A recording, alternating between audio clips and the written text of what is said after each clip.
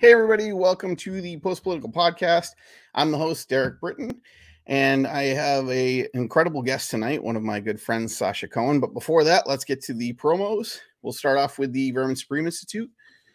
Our purpose is to inspire social evolution through the disruption of authoritarianism, to promote compassionate activism, and to spread the knowledge of redacted history. Through the use of humor, direct action, and mutual aid, we uplift the disaffected, the disenfranchised, and the disempowered. So, the Love and Action fundraiser again wrapped up. We were able to successfully deliver full sets of winter survival gear to 75 unhomed individuals in the Reno, Nevada camps.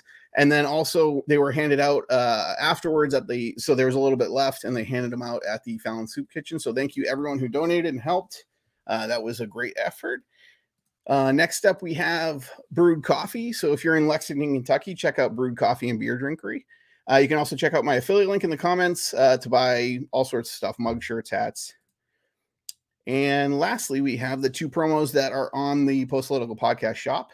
The first is the Be Gay Do Crime promo that we're doing with the Trans Resource Network of Louisiana. So if you go to the shop and buy any one of these, the two hats or the shirt, 100% of the proceeds go to the Trans Resource Network of Louisiana. And if you want, you can also donate directly with the PayPal link.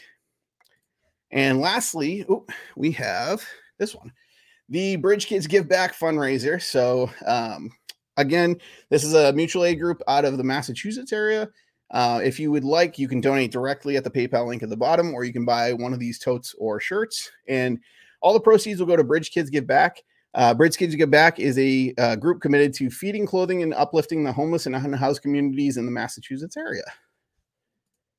So without further ado, let's bring in Sasha Cohen. So Sasha is running for the DeKalb City Clerk position in DeKalb, Illinois.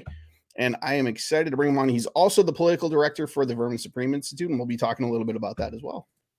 How's it going, Derek? It's great to have you. Yeah, thank you so much for having me on. It's been a little while. Yeah, I know it's been busy. Having the little one running around has been eating up a lot of my time and working on Ashley Shade's campaign and stuff. So it's been a little bit since we've connected for a while. So I'm excited just to talk with you for a bit. Yeah, absolutely. It's been too long. And things have been really busy on my end too. I mean, this run for city clerk started almost immediately after the November elections. I ran for county board, which you pitched in on quite a bit. You designed some bang and lit for, and we didn't get the result we wanted there, but I turned around and immediately started petitioning to get on the ballot for DeKalb City Clerk. I did things a little differently this time. I was very quiet in the beginning. I built some bridges with the local Democratic Party, actually, and their former chair, Jim Lubke, carried petitions for me. Oh, wow. He collected 120 signatures. That's awesome. I was floored. And then on top of that, one of the mayoral candidates, a couple of the school board candidates, an alderman candidate, they all carried petitions for me, along with some other local friends. And we didn't tell anybody what we were doing. I just very quietly got the petitions done. And then 10 minutes before the filing deadline, I went into the city clerk's office and I filed my paperwork, and nobody else had filed. Nice. Oh. Yeah, that's awesome. And that, I think two of the big things I want to highlight to folks, just in case, again, this show is a lot of different third parties. There's libertarians and Demsocs and People's Party and all sorts of folks who tune into the show. Sasha did a couple of things that I think is very important to highlight to other local candidates who want to run. He ran a race and lost. Immediately after, ran another race. His name was already, sort of out there in that first race, and he built upon that. And it is going to take we're not backed by hundreds of thousands of dollars for these races. No. So it's going to take those couple of races for you to get your name out there in the local towns and cities and stuff. And the second big thing you did is you went out and got, formed coalitions with folks that, typically might not have formed coalitions in the past with a libertarian candidate. Yes. And that's, in my opinion, that's huge. Not only do you get a little bit of osmosis, learning from someone in the Democratic Party or someone in, another third party or whatever. We're also building bridges for, when you get elected, and I'm saying when, because I believe in you a ton on this, and I really feel like you're going to get elected on this. You're going to need those, kind of relationships to build on things that you want to do in the future. So, no, I think this is two huge things that I think other people should be able to pull from to be successful in local races. Thank you. Yeah, it was really interesting forging those connections because, I ran a very clean and very friendly race back in 2020. I liked my opponent. I actually didn't have all too many issues with how she'd been serving. I just felt that it was important that the voters had more than one choice on the ballot. Yep. And so having come off a campaign where they'd gotten to see how willing I was to engage in respectful dialogue and how much we all wanted the same thing, it was sort of a natural next step. I also really got to have some more extended conversations with folks about this idea that there's more than one kind of libertarian. Yep. And the libertarian that they had in their mind wasn't the libertarian that I was. And they very much seemed to like that. Yeah, it's funny you mentioned that. I had last week the director of communications for the Daily Kos, and she is a progressive Democrat. And in the pre-show, we talked a little bit about that. I'm like, yeah, this is kind of my brand of libertarianism, how I apply the principles to what I believe. And she was, kind of saying the same thing. Oh, this is kind of a different brand of libertarian than I've heard of in the past. And luckily for me, she had some exposure to the Feminists for Liberty group and a lot of good folks previously that she's had interactions with, but not everyone's interactions first with a libertarian or that kind or welcoming. So that's for sure. Yeah.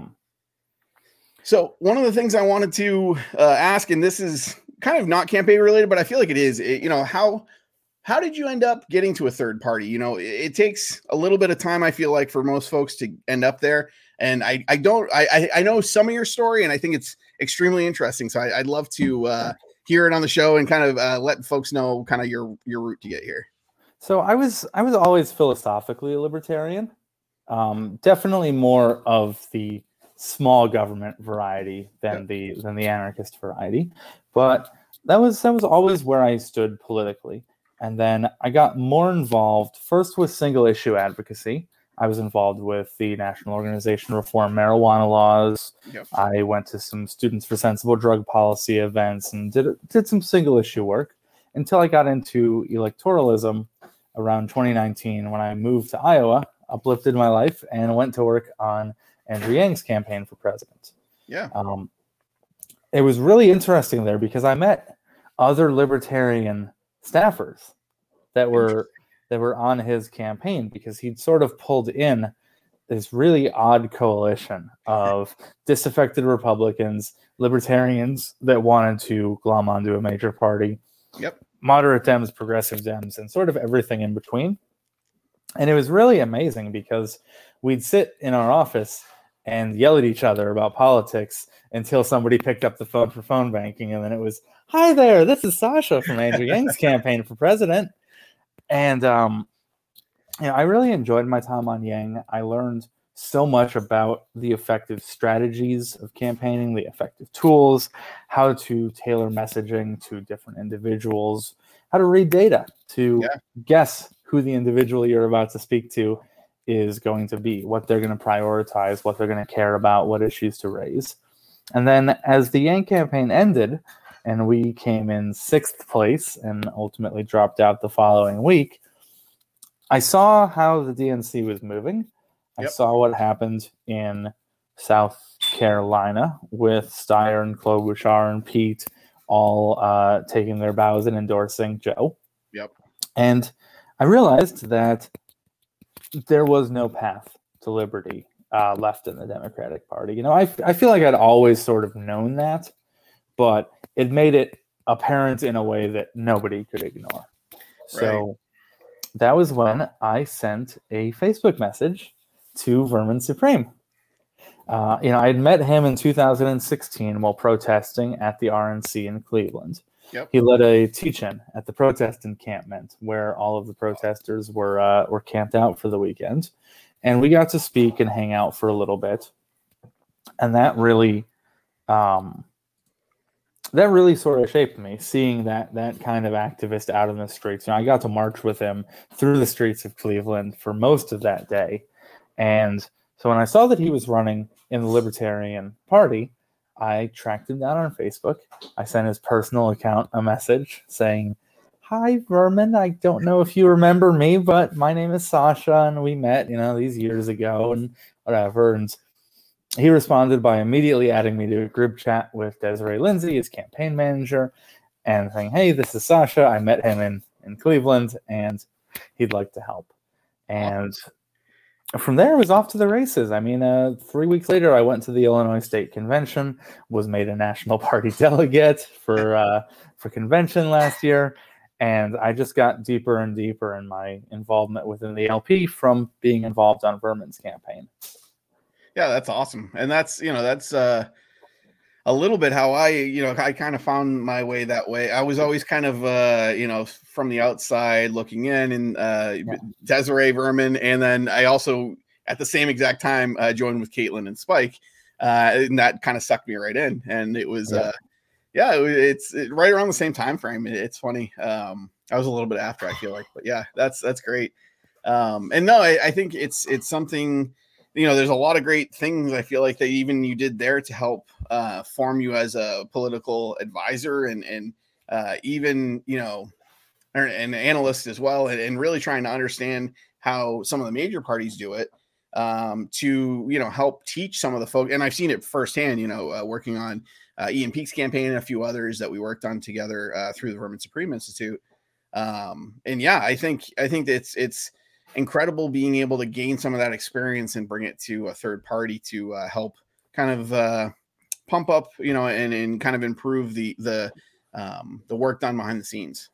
Absolutely. I think that anybody who wants to work long-term in libertarian campaigns should find one Democrat or one Republican that they don't absolutely hate and go and work for them for a couple months to learn some of the tools and tricks. It's incomparable, the amount of knowledge you get from working around people who have been full-time politicos since the day they got out of college. Right. And I still have those people in my network. When we were starting to do delegate outreach in anticipation of the national convention, I called a friend who works in campaign data analytics and said, "I need help sourcing phone numbers and then segmenting for targeting." And he immediately said, "Great, here's the company to use. Here's what it's going to cost you. Here's an introduction." And just having those connections has been invaluable. Yeah, and I've seen it. Like, I've seen that stuff play out working with you on stuff, and it's been wonderful. I think there's a lot of benefits there to be had. Like you said, kind of many folks should be able to go and do this and learn, and then bring that knowledge. Learn through osmosis and bring that knowledge back to whatever third party you're part of and trying to run candidates with. Absolutely, no, that's wonderful. Great. That's like I said, I've seen it play out a little bit working in the Vermin Supreme Institute with you on the Disrupt the Vote stuff, and it's been really, really impressive. Thank you. Yeah, it's really amazing how powerful some of the tools that are accessible to us are. On Ian Peek's campaign specifically, one of the things that I was able to do was segment a list of people in the district that owned horses. Right. So that Vermin could do a little bit of phone banking and talk to the people who would be most likely to get a kick out of that. Right. Just little things in terms of effective targeting can go such a long way in increasing somebody's success. And I think that the more people learn those tools, they learn those tricks, and they learn which vendors to go through, the easier of a time we'll all have getting all the different third-party and independent candidates closer to viability. Yeah. No, that's great. I think that's something that we should all really, root for, especially it's one of the reasons this podcast exists is to form those groups and coalitions and stuff and try and work together so that we can become extremely viable against some of the major parties with the major funding and all these tools that they've been using that, even just data analytic, having a data analytics person that I feel like is the first thing if I was running a race in the Democratic Party or the Republican Party, that's probably the first person other than your campaign manager you get, so you know what your chances are, who to target, all that stuff. And in some, of the third party groups that I've been part of, we haven't had, data analytics. And now I'm starting to see it more and more because I feel like people are starting to learn that kind of thing. So, no, that's great.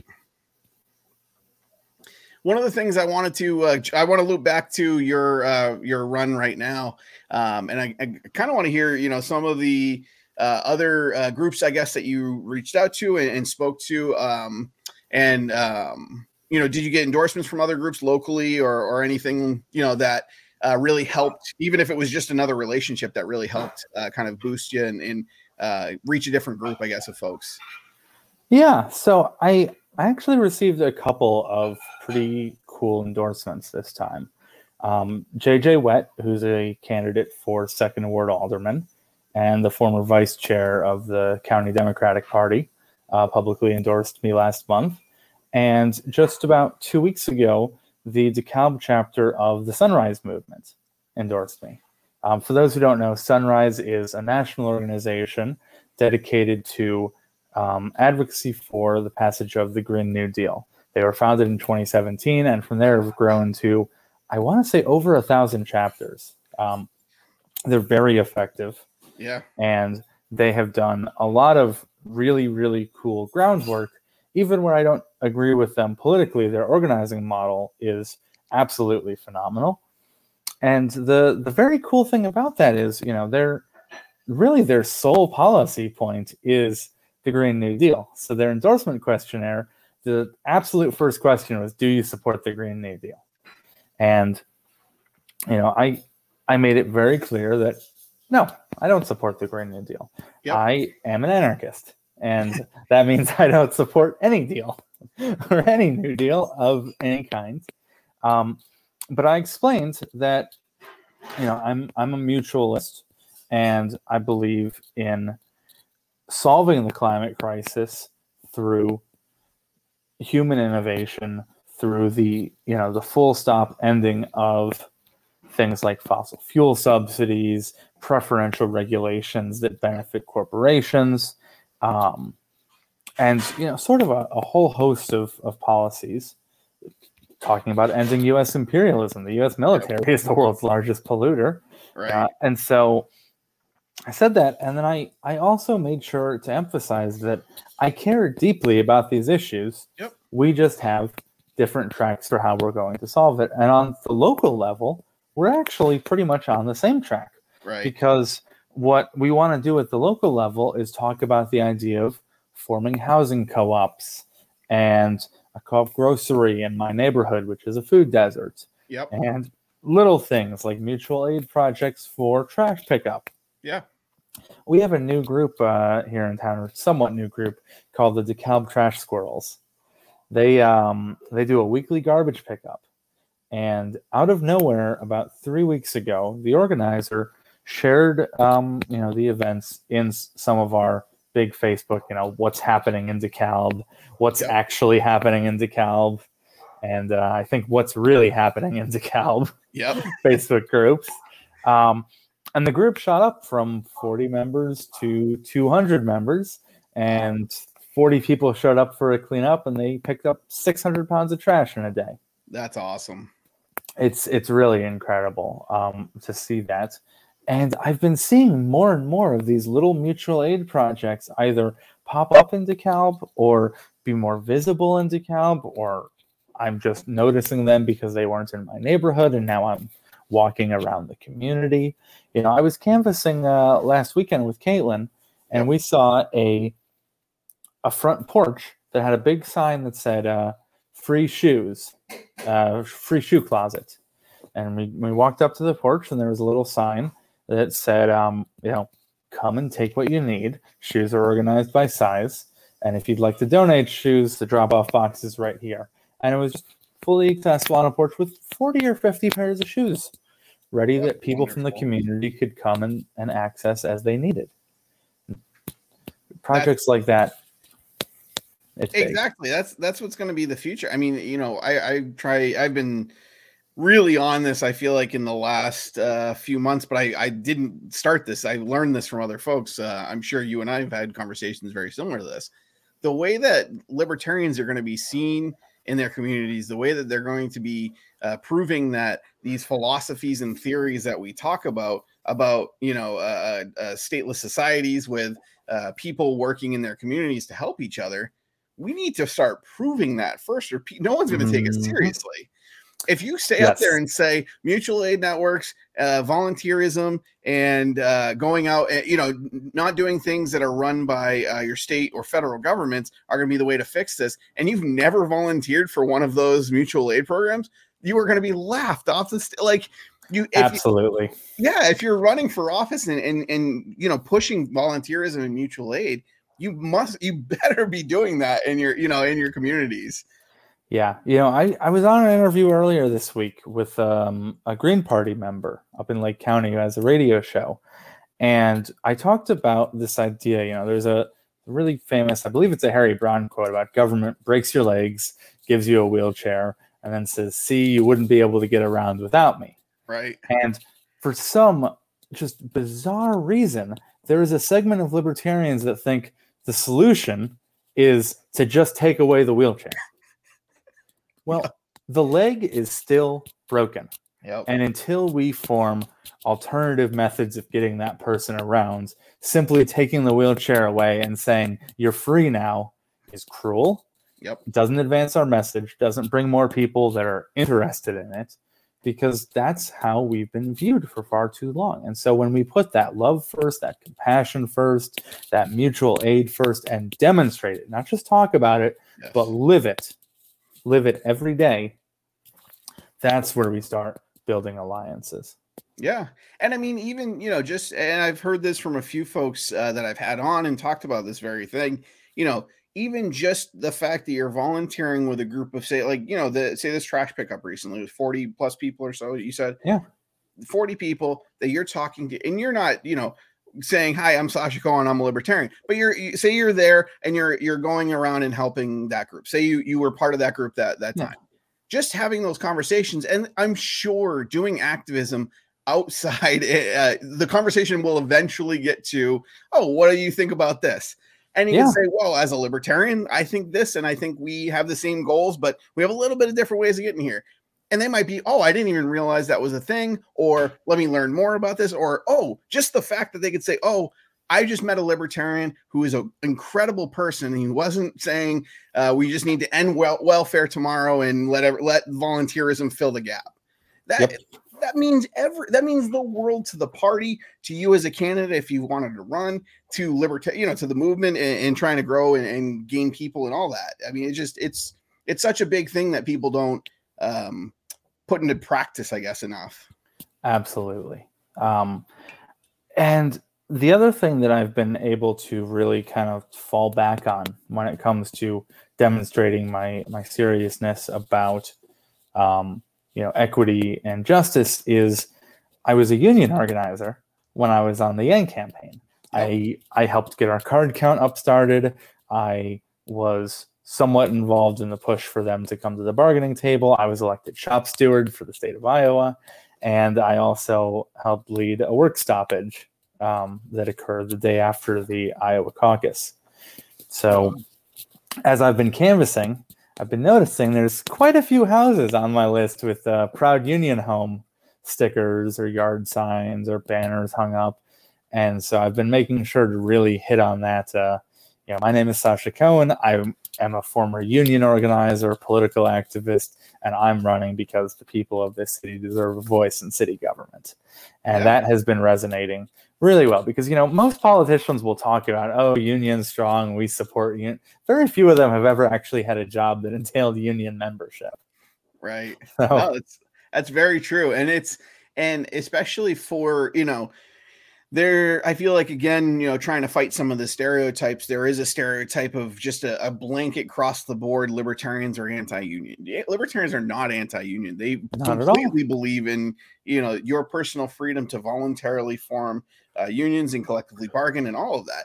And I feel like that gets lost in the minutia of, the government interacting with unions and things like that we do try and fight against. Absolutely. And there's a small but loud subset of libertarians that will support things like right to work laws, which are completely antithetical to libertarian principles, right, as a direct intervention between an employer and their employees. It's as nonsensical as a minimum wage hike or extensive OSHA regulations being added. It's all in that same camp, but for some reason, when the law hurts the worker instead of protects them, there's this segment that seems to think that's just magically okay then. Right. Yeah. It's interesting. I think, I think back, and I don't want to get too far off the rails, but I read a very interesting Forbes piece on, it was kind of bashing the Bernie voters who said we want things like the kind of the Nordic countries are, and they said, well, how they got there? They got there with strong labor unions that were completely voluntary, and the government had nothing. The government actually made it a point to stay completely out of their business, and that's what still no minimum wage. Yeah, everything. Yeah, still no minimum wage in Sweden. Right. And it's the same thing here on a lesser scale. The 8-hour workday, the 5-day work week, those weren't top-down government instituted things. Those were things that union members fought for and died for in cases. You look at the coal wars in West Virginia and the bravery of union miners standing up for their rights. That is where the progress came from. It is all throughout this country's history. Progress has not come from benevolent government. It has come from power to the people. Yep. And you bring up a really good point. And immediately, if you look at the timeline, immediately after that is when a lot of anti-union laws went into practice, right to work and things like that. Those maybe not immediately happened after that, but those started with small changes that started right after, a lot of those things got put in place. Oh yeah. And some of those laws are really strange and really still sitting on our books. We have a law in Illinois that prohibits what they call residential picketing. My understanding is it's about a century-old anti-union law that was used to stop people from picketing the boss's house. Well, we had a police officer nearly kill somebody with a knee on their neck 2 years ago. Yep. And when the demonstrations got to a point where we weren't being listened to enough, that folks went and had a demonstration outside his house, the organizers were arrested and charged with residential picketing, amongst 3 or 4 other different felonies that were all made up, that some of them are still fighting to this day. Right.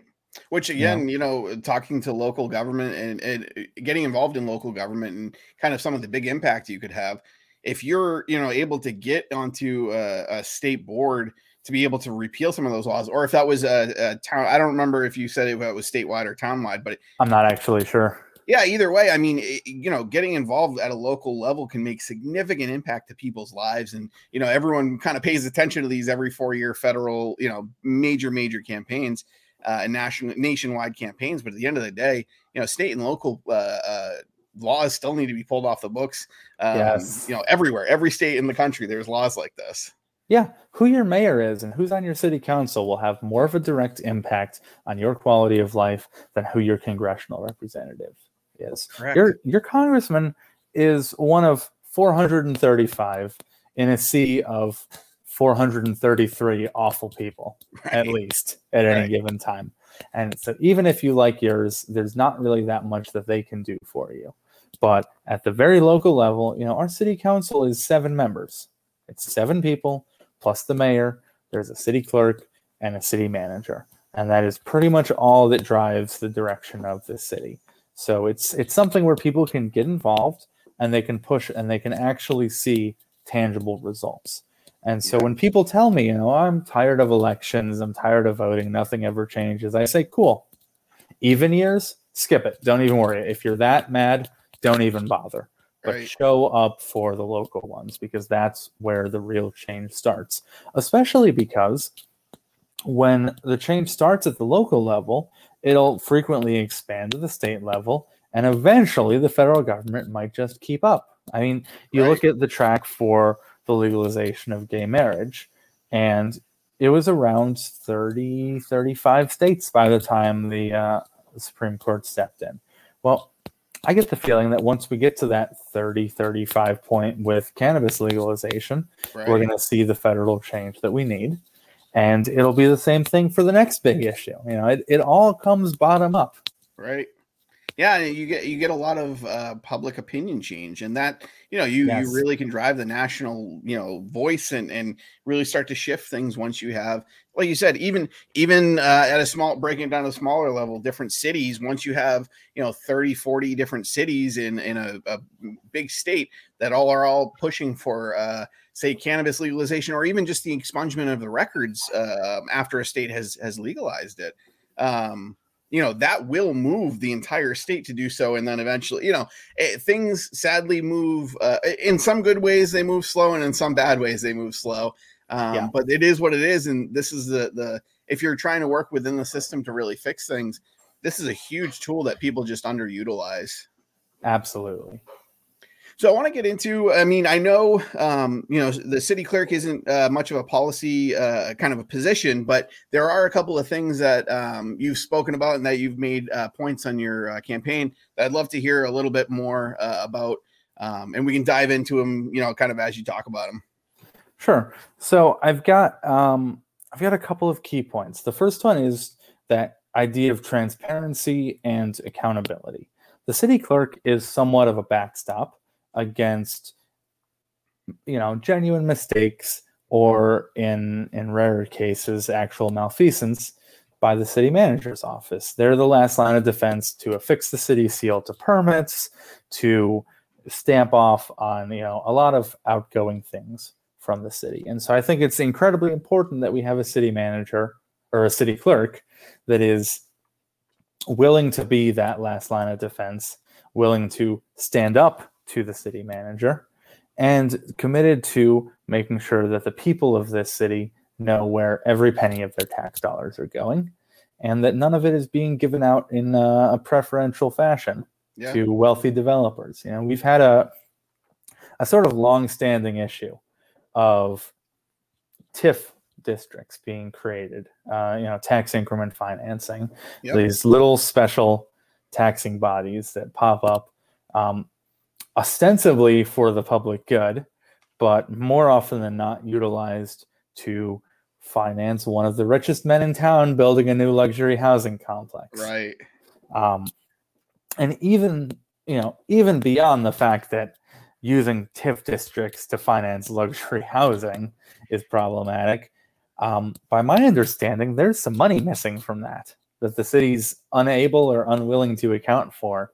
That, you know, it's been claimed that records are lost, records that should only be about 2 or 3 years old. Right. So when I hopefully succeed and take office as the clerk, one of the first things I'd like to push for is a far deeper audit of the TIF funds than what's currently been done. You know, there's been a little bit of auditing done, but I would like to really, really deep dive it and see. You know, I'm not satisfied by we lost the paperwork and there's 20 grand missing. Yeah. If you lost the paperwork and there's 20 grand missing, you can either find it or find another job. Should be my position for city staff. I mean, even just as a concerned citizen, you should be in that position. I mean, you know, it's something that, you know, I feel like one of the big things, and I feel this is actually one of the big things we have in common between Illinois and Massachusetts, is there's a lot of things that happen behind closed doors, and that kind of, you know, we almost one-upped each other doing that year after year after year. You know, it's just there's a lot of backdoor deals and things like that have happened that we'll never know about, that are just benefiting politicians or wealthy business owners or you know, developers that are doing luxury condo, you know, like you were just saying, that aren't helping the general public, the most of the people in the community, and more importantly, the folks that are usually giving up their hard-earned money and tax money to do so. Absolutely. And the just level of disrespect towards residents that comes from some of our elected officials. We have an alderman who, during a lengthy discussion about problems with a particular landlord in town, made the comment basically, well, why don't they just move to other apartments? We've got like a 20% vacancy rate here. And I had to stand up and say, you do realize that you're talking about the one landlord that doesn't run background checks, that will let people move in without deposits. These people have nowhere else to go. And you sit in your nice home in the wealthy part of town and say, well, why don't they just move somewhere else? The same alderman who, when his car was towed, decided to run into the towing company and wave his alderman badge until they gave him back his vehicle. Right. They say, it's a small club and you ain't in it. And it's very much like that here in town. But the good news is we have some phenomenal candidates this year. Not just myself. I'm very proud to be part of the sort of coalition that's running to make a change. Yep. But in the second ward, we have JJ Wett, who is a phenomenal activist and disability rights advocate. In the fourth ward, we have a challenger to a sitting alderman who I think would be a great breath of fresh air for the city. We have a very wonderful mayoral candidate who, after some lengthy conversations, has started talking about co-ops in her messaging. That's awesome. That was something that I found incredibly exciting. Yeah. And then even, all the way down to the school board, we have a progressive slate of 3 really wonderful educators who are really passionate and ready to make a difference that I've actually gotten to campaign with. We've been doing joint canvassing where we send our people out with lit for the 3 school board candidates and myself. And every weekend we've been out knocking on doors and talking about why people should vote for school board and city clerk. That's awesome. Yeah. These alliances were not difficult things to achieve. It just took a level of mutual respect and being willing to have the conversation. But you'd asked about policy. And I do have one more policy point that I'm really trying to make a centerpiece of the campaign. And that is ranked choice voting. In Illinois, the city clerk is considered the local election authority. And my understanding is that in Illinois, the city clerk can approach the city council and inform them officially that they are capable of administering an election via an alternative method. The city council can then take that issue up directly from the city clerk and vote to approve a transition to that voting method. So my goal is to have ranked choice voting implemented for all municipal elections such that we can have our 2023 municipal already on it. I know it's a fairly quick time frame to come around. We're looking at about 22 months from taking office to getting up to speed, getting it passed, and getting it implemented. But I think it can be done. I think it's a really important thing that we democratize our democracy. Yes, absolutely. And there's 2 big points, I think, there. There's one that you had already made that, change happens from the bottom up. Getting folks used to ranked choice voting at the municipal level before it runs into a state or a national level race is a great way for folks to learn about ranked choice voting, see how it does, and whether or not they prefer that voting method to others. And also, with municipal elections, as you kind of said earlier, we kind of alluded to it, never directly said it, but typically those folks voting are well-informed voters. They're folks that do want to vote in local elections because they do want to make sure that they are seeing the most impact to their vote, I guess. They're willing to go and do the research on different people. And I feel like that's a good group to start with to then help, once someone knows what ranked choice voting is and, they meet someone in the grocery store and they're like, oh, have you heard about this ranked choice voting thing that's going to be in the state level elections next year? And they'll say, oh, we've been doing this for municipal elections. It's great. This is how, you build advocacy with just the voters that voted in that last election. Absolutely. And I think that's going to be so important.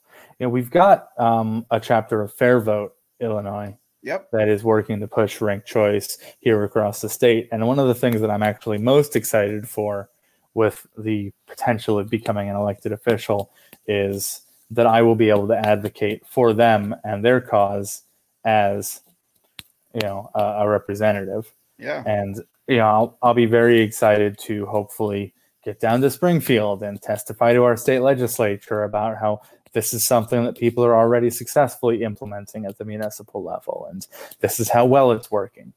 So I have a lot of hope for how we can drive that to not just be something that happens here in DeKalb, but something that spreads out and goes wide. I actually was canvassing last weekend, and I told a voter that ranked choice was one of my primary objectives. And the first thing she said was, "Oh, that would be amazing. I moved here from Maine about 10 months ago, and so I just missed the chance to do it in Maine for the first time. And if we could have it here, that would be great." And I said, well, I'm going to try and bring a little bit of Maine over here to DeKalb. That's beautiful. I grew up in Maine. I love Maine. My family and my wife's family both are still in Maine. It's beautiful. Yeah, they like ranked choice voting. A lot of my friends, because I went to high school there, and a lot of friends, stayed local and stuff. And I've talked to a lot of them, and I haven't heard one bad thing about ranked choice voting. They feel like they've got a bigger voice. They feel like they've got a better ability to not worry about, the spoiler effect or whatever, throwing away their vote or anything like that. They feel so much better about voting for, say, like a progressive candidate over, some of the races that have three people running. Like their Senate race last year. Yeah, exactly. Yeah. And there's a lot of ability to again, rank your choices. And I mean, it's right into the name. And even to campaign on that. Even to campaign on that, the left, I don't remember if she was a Green Party or an independent, but the really left Maine Senate candidate actually campaigned on fill me in first and please put Sarah Gideon in for your second bubble because we're showing how ranked choice works and we're still trying to make sure that a at least left-ish candidate gets elected. And so it gives us something to run somewhat of a coalition on. Yeah. Where we can support, our second choice without looking like we're prepared to lose. Yeah, exactly. And being able to say, hey, especially in municipal races. I mean, I know some of the larger and this was a larger race for sure, but some of the really, big contested races are between folks that are, highly contested amongst. But in local elections where, like you were saying in this last election that you had run, very friendly. And this was a two-person, but say it's like a 3-4 person race. If you two are very comfortable with either of you winning and doing a good job, but you're really worried about the other folks that are running and, some of the big proposed changes that they want, you could easily form a coalition and say, hey, put one of us on first, but put the other one of us on second, because we feel like we're going to bring this kind of change to this city or town or whatever. And these folks are not, you can really just help build those bridges even more. It almost encourages that bridge building. Absolutely. And, I have to say, it was really amazing last year to run such a positive race because this year's municipals have been getting just a little bit petty. Yeah. Which is really unfortunate. I like to talk about the issues. I like to talk about what I'd like to do for the city. Yep. I don't like to have to, discuss things that really are in no way germane to becoming city clerk. There was a comment I'd made in a private group about I made a joke. The guy I steal Netflix from lives in the same apartment as me. Yep. Because I share Netflix with my roommate, as probably do millions of Americans. Absolutely. And yet somebody had the idea that screenshotting that and throwing it up in neighborhood Facebook groups would be a good political attack. Jeez. Yeah, and it's just a level of pettiness that I think is really unfortunate. Yeah. I have not spoken negatively about my opponent to anyone. I think that she is running because she would like to be city clerk, and I do feel that I would do a better job and maintain a larger degree of independence. Yep. You know, she is a staffer within the city manager's office. So I think for the sake of having that independent backstop on the city manager's office, it's going to be important to have somebody who's not staffing in that. But I haven't even really talked about that on the campaign trail. I'm really trying to focus on the issues and the things that are going to matter to the people that live here. So yeah, and that's great. And it's wonderful to see folks, that especially running locally, that want to run, good, clean races that are talking about the issues and talking about the positions. And I feel like that, especially in municipal races, that's really the way it should be run. I mean, at the end of the day, you might run into this person at the grocery store or whatever, wherever you all live. And it's definitely best to keep in a very positive direction. I wanted to shout out real quick, Danny Lewis and Caitlin Cloven are both in the comments. They are, I'm going to actually show this one up. I have not done this, so let's see how it goes. I have put the SashaForDeKalb.com. It's the number 4 into the comments. And Caitlin Cloven has mentioned that if we raise 500 tonight, the final get out the vote push in disadvantaged communities will be the beneficiary of that. So if folks who are listening, chip in, any little amount is huge. Municipal races really run off of kind of nickel and dime budgets. And it's really, really important to make sure that DeKalb has, I think a huge point is having an independent backstop, like you just mentioned, is I think, city clerks, county clerks, and auditors, things like that, having an independent voice in those positions is so, so important. And I feel like it's just something that we can offer as a third party early on before we're, fully entrenched in the each, city, county, and state boards and stuff. Yeah. No. I think we got you. Yeah, it just stuttered there for a second, but I think we got you back. Oh, perfect. Yeah. No, and I think I had one more thing that I had. We had talked a tiny bit about in the past, and it interests me a ton because I've seen this town to town where I live. There's different regulations on this. Backyard chickens. Sure. So this has been, oddly enough, one of the most contentious issues in the city for almost a decade now.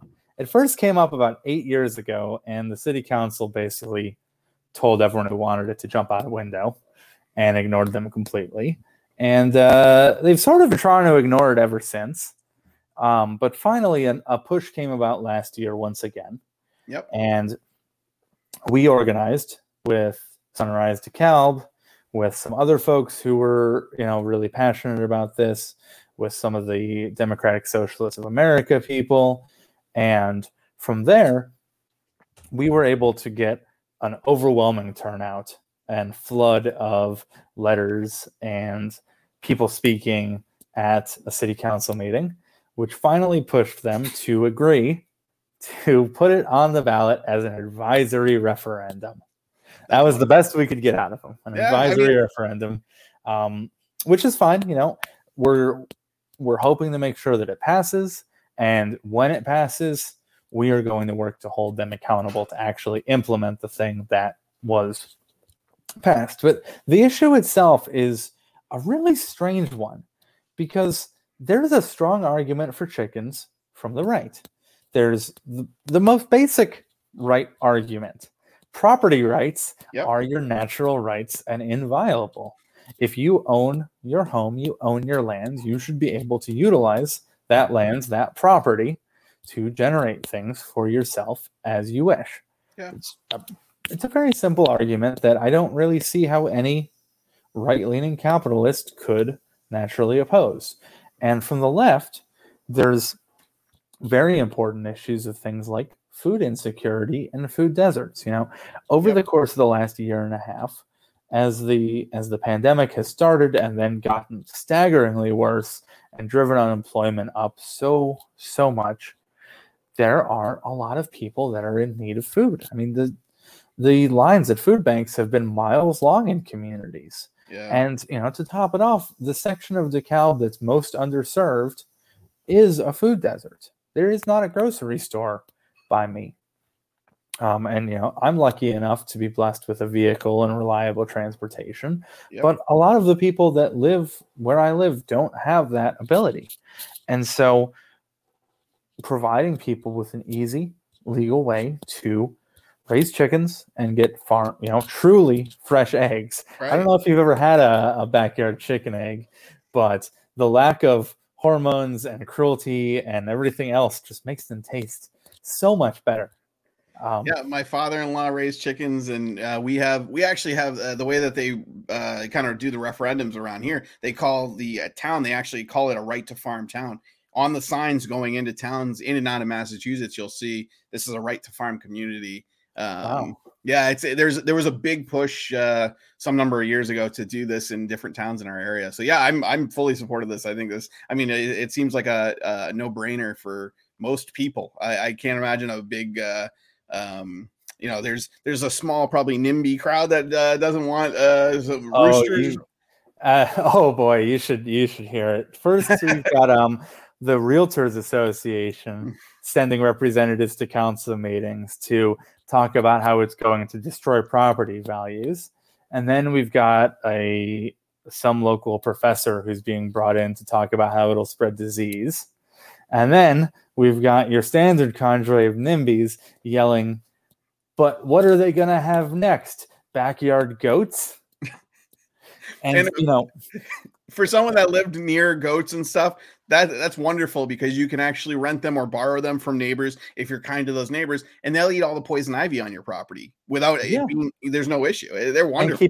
And keep your grass in check. I mean, I'm not exactly ready to start locally pushing for backyard goats, but at the same time, when they say that, I go, first off, nobody is saying we're going to get backyard goats, and second, even if they were, they'd have a better point than you currently have. Right. So, I think that we're on track to hopefully pass it this time, and then it's going to be making sure that gets implemented. A ballot referendum, even an advisory one, is supposed to be a direct message from the voters that this is what we want, this is what we believe in, and we have had a chance to vote on it as a city. And if the 3,000 some odd people who turn out to vote next week vote yes on it, I fail to see how it could ever be morally proper for the 7 people in our city council to overrule that will. Right.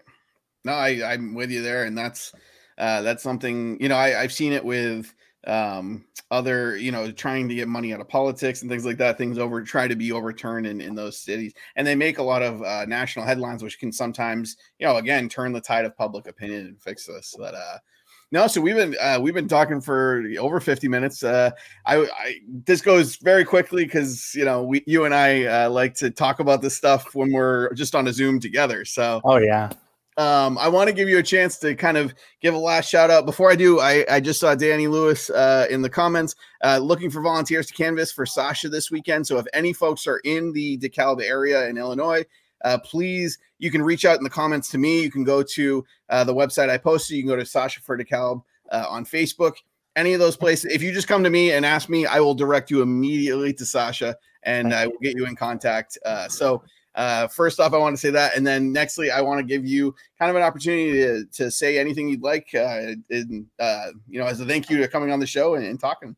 Of course. Well, thank you so much for having me. I guess I'd like to close with, this is a uncontested race. There's a write-in opponent, but I'm going to be the only person on the ballot. And I know most people, when they hear that, they think, oh, he's going to win. Okay, I can tune out and not do anything to help. And normally that is true. But what I'm running on here is a platform of truly radical transparency and accountability. And that scares the people who have things in, the back rooms. And so they've been really pushing hard to try and make sure this position doesn't go to me. And I think it's important that we utilize this as a time to show that we believe in radical transparency. We believe in radical accountability. And we believe in a government that, if it exists at all, exists in service of the people that it represents, not in service of the folks who sit in the back room of the country club and make deals about where our money is going. And so if you're able to help financially, $20 will run a Facebook ad campaign that reaches 300 or 400 people in town. $100 will run a massive ad blitz. It is absolutely incredible how far just a little bit of funding can go in a race like this. So if you have the ability to come out here and wave a sign on election day on Tuesday, I've been told that I've got volunteers coming from as far away as Tennessee to wave a sign on election day. If you can get here to do that, if you're free on the weekend and want to go knock on some doors, or if you're somewhere else in the country and you want to phone bank through some volunteers, we can set you up for that. Just a little bit of help goes so far here. When we think about winning elections, we think about these big national elections where there's 200 million people that are going to vote, and we couldn't get to all of them if we tried. But when we're talking about an election like this, the little hour of your time that you give can have a game-changing effect. Yeah. No, I couldn't say it better myself. As you had said, if we have a government set up, it must work for the people in it, and it really has to be something that has some level of transparency. I mean, it's a shame that we see a lot of these things happen, and just the community has to deal with it kind of at the end of the day. Poor policy or poor laws that are put in place. And I'm excited about your race. I'm excited to support you, and I hope if, like I said, if anyone's out there who can donate time, money, or even just physically going out there and waving a sign on election day, please reach out to myself or Sasha if you can. I will direct you immediately to Sasha and get you in contact with him. So thanks again. This was wonderful. I'd love to have you on again. And I hope you have a wonderful night. You as well. Thanks so much for having me on. Thanks, Sasha. So Sasha Cohen for DeKalb City Clerk. That's again, I think city clerks, county clerks, and auditors. There's not a better race for any sort of independent third-party candidates to run for. It really allows for some checks and balances and some transparency again in local government. And again, these local races are so important to everyday lives. And they're so, your small amount of time, money, effort can have such a huge impact on the actual race. So if anyone out there is willing or able to do so, please reach out again to myself.